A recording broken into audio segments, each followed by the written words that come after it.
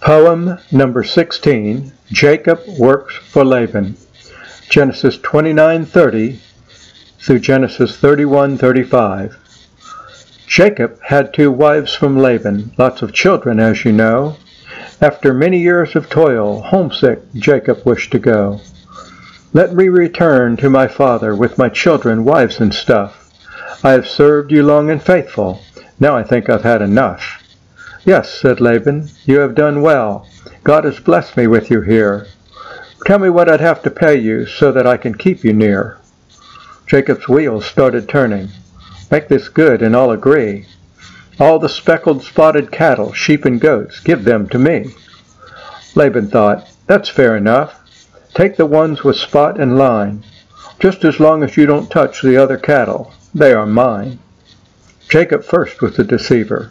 Laban beat him at his game. Now his chance to get back even. Live up to his Jacob name. Jacob started breeding cattle, sheep and goats. He was a pro. Jacob's cows were big and strong, Laban's cattle thin and slow. Laban saw and didn't like it, changed the deal to and fro. He 10 times changed Jacob's wages, still his cows were thin and slow. Did not take long for that breeding to get Laban really stressed. He got awfully mad at Jacob. Time for Jacob to head west. God had blessed and prospered Jacob. Laban's changes didn't work. Laban was the true deceiver. Reap what you sow when you're a jerk. God said, Jacob, rise and go back to the land where Isaac trod. Jacob did, but didn't know that Rachel stole her father's God. Laban caught them on their journey. Idols gone, and he was mad. Give me back that which is mine, or I swear I'll hurt someone bad. Why have you left without goodbyes? Why did you not let me know?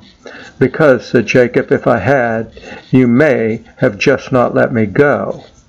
Laban searched for his dumb idol, couldn't find it anywhere.